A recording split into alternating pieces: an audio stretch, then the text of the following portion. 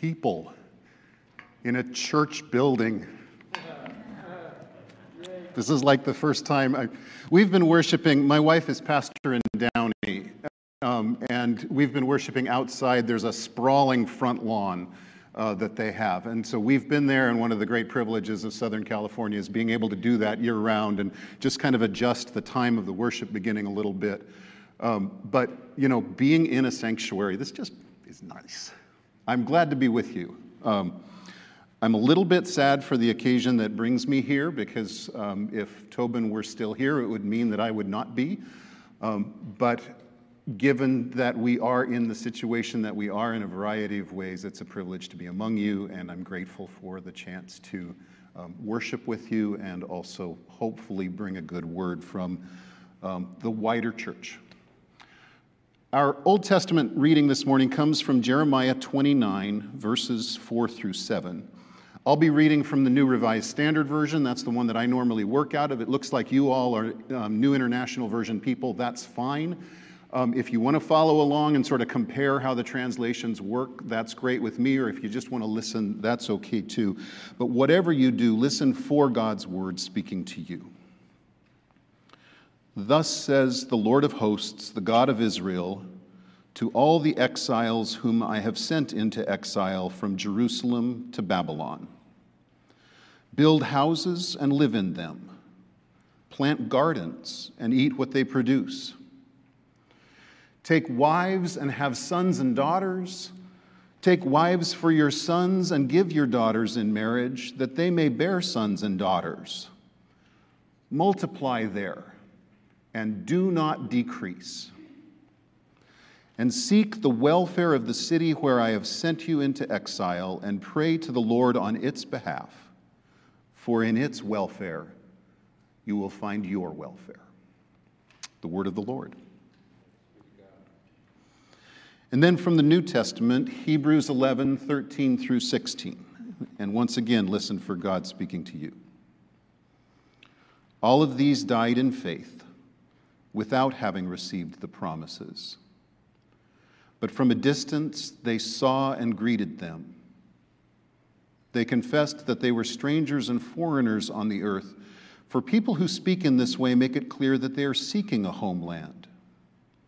If they had been thinking of the land that they had left behind, they would have had opportunity to return. But as it is, they desire a better country, that is, a heavenly one. Therefore, God is not ashamed to be called their God. Indeed, he has prepared a city for them. Also, the word of the Lord. Let's pray.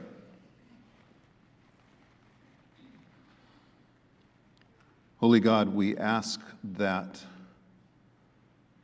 your word written would be our authority, your Holy Spirit our teacher, and your greater glory, the thing that matters more to us than anything else in the world. Speak through me as much as possible. Speak in spite of me as much as necessary. But whatever happens, God, please speak, that we may know your will and be your people. Amen. Our lives are unsettled. I've been thinking about this a lot lately. Some of you may know that my wife and I suffered a house fire in early April, just about 2 months ago. Here's basically the gist of the fire department report, 20 pages boiled down into one paragraph. One of the neighbor's pet cats chewed through an extension cord in their shed just next to our property. The cord was live. It electrocuted the cat. The shed caught fire. And then by the time we awoke, the shed was fully aflame, and the fire had moved into their house and was licking on the rafters of ours, blistering the stucco, and eventually it blew in the windows on the one side of our house next to the neighbors. So we have serious smoke damage throughout. We were lucky. The neighbors were lucky. The cat wasn't lucky. But the firefighters came in less than 5 minutes of the 911 call, and so everybody except the cat got out safe. But our lives have been upended over the last 10 weeks. We spent 5 weeks in hotel rooms, and now we're in a temporary apartment. All of the contents of our house have either been declared a total loss or they've been carted off to some unknown warehouse where they're going to be cleaned and then eventually come back to us, we assume. And based on advice from more experienced people, it'll probably be mid to late fall before we're back home. Add this then to last year's pandemic and the out-of-office work-from-home order that we had, and you can hear that my life is rather unsettled. And so as I was thinking about what to say this morning, it occurred to me that in different ways you and I might be in a similar place. I would not be surprised to hear that you are unsettled too. As a church, you've just recently said goodbye to a pastor who's been with you for years. And you're wondering what's going to happen next. So if you're anything like the average church in a transitional period, you're probably feeling quite up in the air. You're feeling unsettled. And that may not just be about the church's transition. I expect that after this last year, that feeling comes much more personal than just what's it going to be like when we get our new pastor. Maybe you're somebody who has lived in the shadow of COVID. Maybe somebody close to you tested positive, and you'd wonder what was going to happen to them, or what would happen to you if you caught it from them. Maybe it wasn't COVID, but your life was still upended by a medical diagnosis. Maybe you're now in the midst of treatments and wondering what life will look like when they're done, or if you'll ever get your normal life back. Or maybe it was the economic shutdown. Maybe you've been unemployed and you're wondering how long until you get another job. Or maybe you still have your job, but you've heard the whispers of, we don't have the budget for this. And those whispers are starting to keep you awake at night. Or maybe it has nothing to do with the pandemic. Maybe it's the upheaval in the news, or maybe it's the upheaval in your family that nobody knows about. But whatever it is, I'm guessing that the majority of folks in the room today, myself included, are waiting for the other shoe to drop. We're waiting for the moment when things get settled again. Your life, my life, the life of this church, we're living unsettled lives. And if you're much like me, you probably don't like being unsettled. It's not a good feeling. Human beings are most at ease, most at home when the routines of our life are just that, routines. I cannot think of how many times in the last year and a half I have found myself saying, I just want life to be boring again. Can you feel that? If you want evidence of our attraction to routine, just think of one of the most ordinary experiences of worshiping in a sanctuary. Having a visitor sit in your pew. Now, before I was a church bureaucrat, and I've been doing this for basically about a decade, I was a pastor for about 20 years. And one of the things that as a pastor I tried continuously to do was to get people to move to make room for newcomers, right? Just scoot over or come a row up and let there be space so that somebody from the outside can feel like they have a place to sit without that awkward sort of climbing over half of the middle of the pew. But when I came to the presbytery just a little less than 8 years ago, I had an experience that made me a little more sympathetic with regular worshipers. I would go from church to church, visiting to get a feel for what worship was like in that place. And For each church, one of the things that I wanted to do was just kind of get the face of the church out into the rest of the presbytery so people could see that they weren't by themselves. So I would take pictures from my pew to the chancel saying, hey, this is what worship looks like in Placentia. This is what worship looks like in Fullerton. This is what worship looks like in Irvine, etc. Right? Guess what I noticed after about 6 months of doing that as I started flipping through those photos? They were all from the same angle in the sanctuary. I had been sitting in the same pew in dozens of different churches. I can only wonder how many people were displaced from their normal pew by the fact that I showed up that day. So the pastor in me wants you to make room for people even from your comfortable space so that they can be a part of your church too. But the creature of habit in me knows what it's like to like a pew.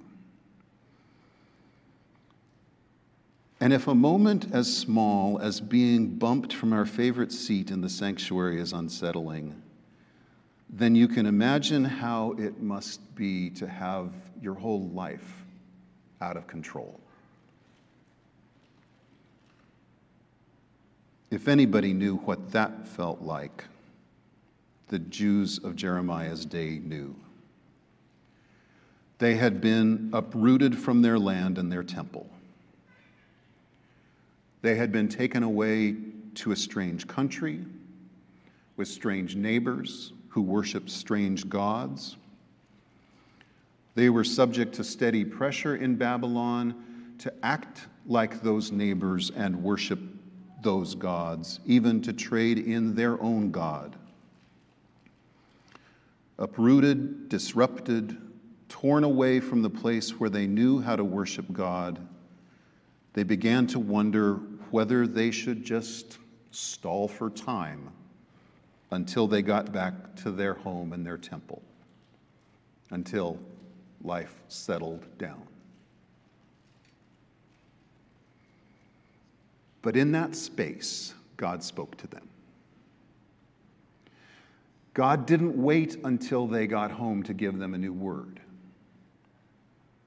God didn't need a priest in the temple to tell them what they needed to hear. God spoke to them in the time they were in the place they were found, in circumstances that they didn't want to embrace. God spoke to them then and there.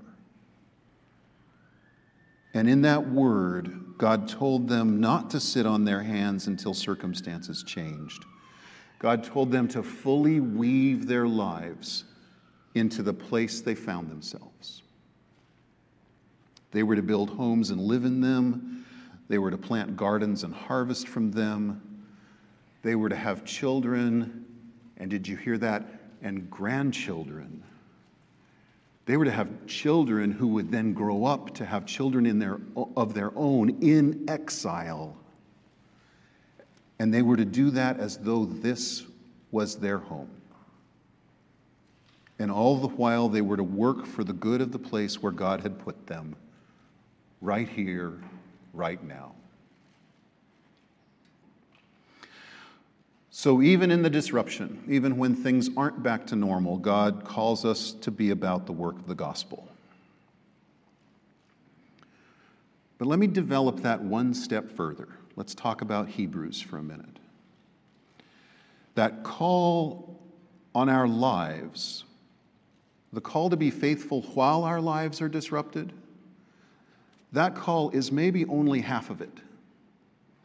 Because in some important respects, the way the Bible sees it is that our entire Christian life is one of being unsettled.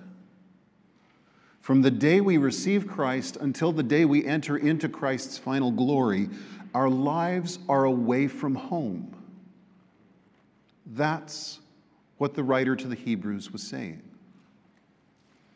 And so that his hearers would not grow discouraged, he reminded them that all the great believers in the past had lived unsettled lives. The great people of faith went their whole lives without seeing those promises fulfilled. They all, from Hebrews, died in faith without having received the promises. They confessed that they were strangers and foreigners on the earth.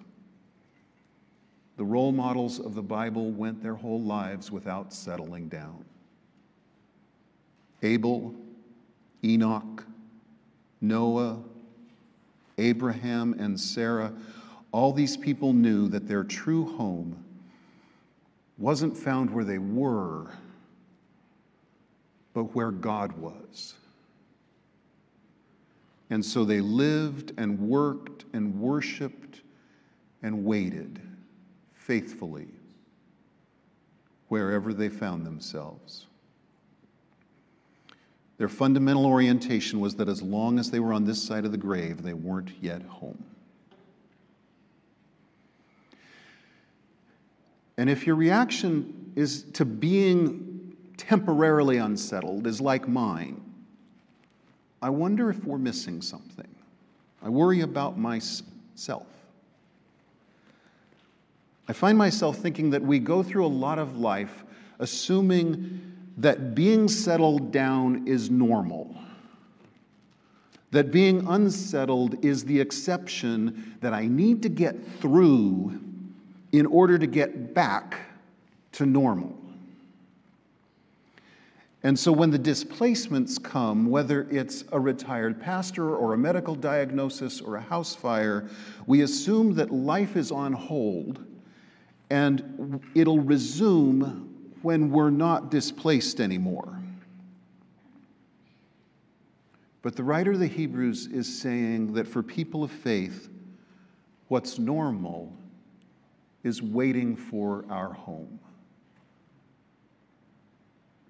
Every now and then we get a glimpse of what home, according to God's way, looks like. An illness is miraculously healed. A marriage is miraculously restored. A church ministry comes together in perfect synchronicity that sends chills up the spines of the leaders when they realize that they've gotten it. The glimpses come. But those are glimpses. They're not the norm. Christians in the world are like Jews in Babylon.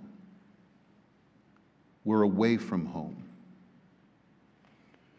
And here, away from that secure routine, out of place and a little afraid, or maybe a lot afraid, here we hear God's call to get about the work of living in faith. So when we're uncomfortable with being unsettled, that discomfort is telling us something. It's telling us that this is not our home. And the discomfort is also giving us a choice. We can put our lives in a shoebox on the shelf until things get back to normal. Or we can live by faith, trusting God with the circumstances in which He's put us, right here, right now. So, I'd urge you, don't settle. Don't wait for things to settle down before you faithfully follow Christ. Let even this be a time when you discover together as a church the good work that God has for you to do. And then stay unsettled.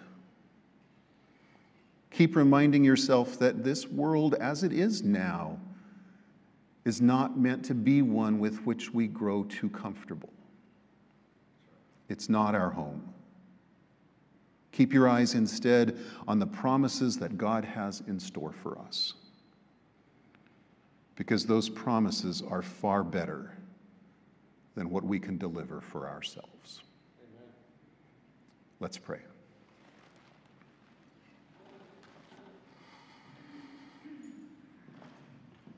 Holy God, we thank you for what you do offer. And we acknowledge that like some of the stumble bumbles of the Bible, we try to grab your promises according to our own abilities rather than trusting you to deliver.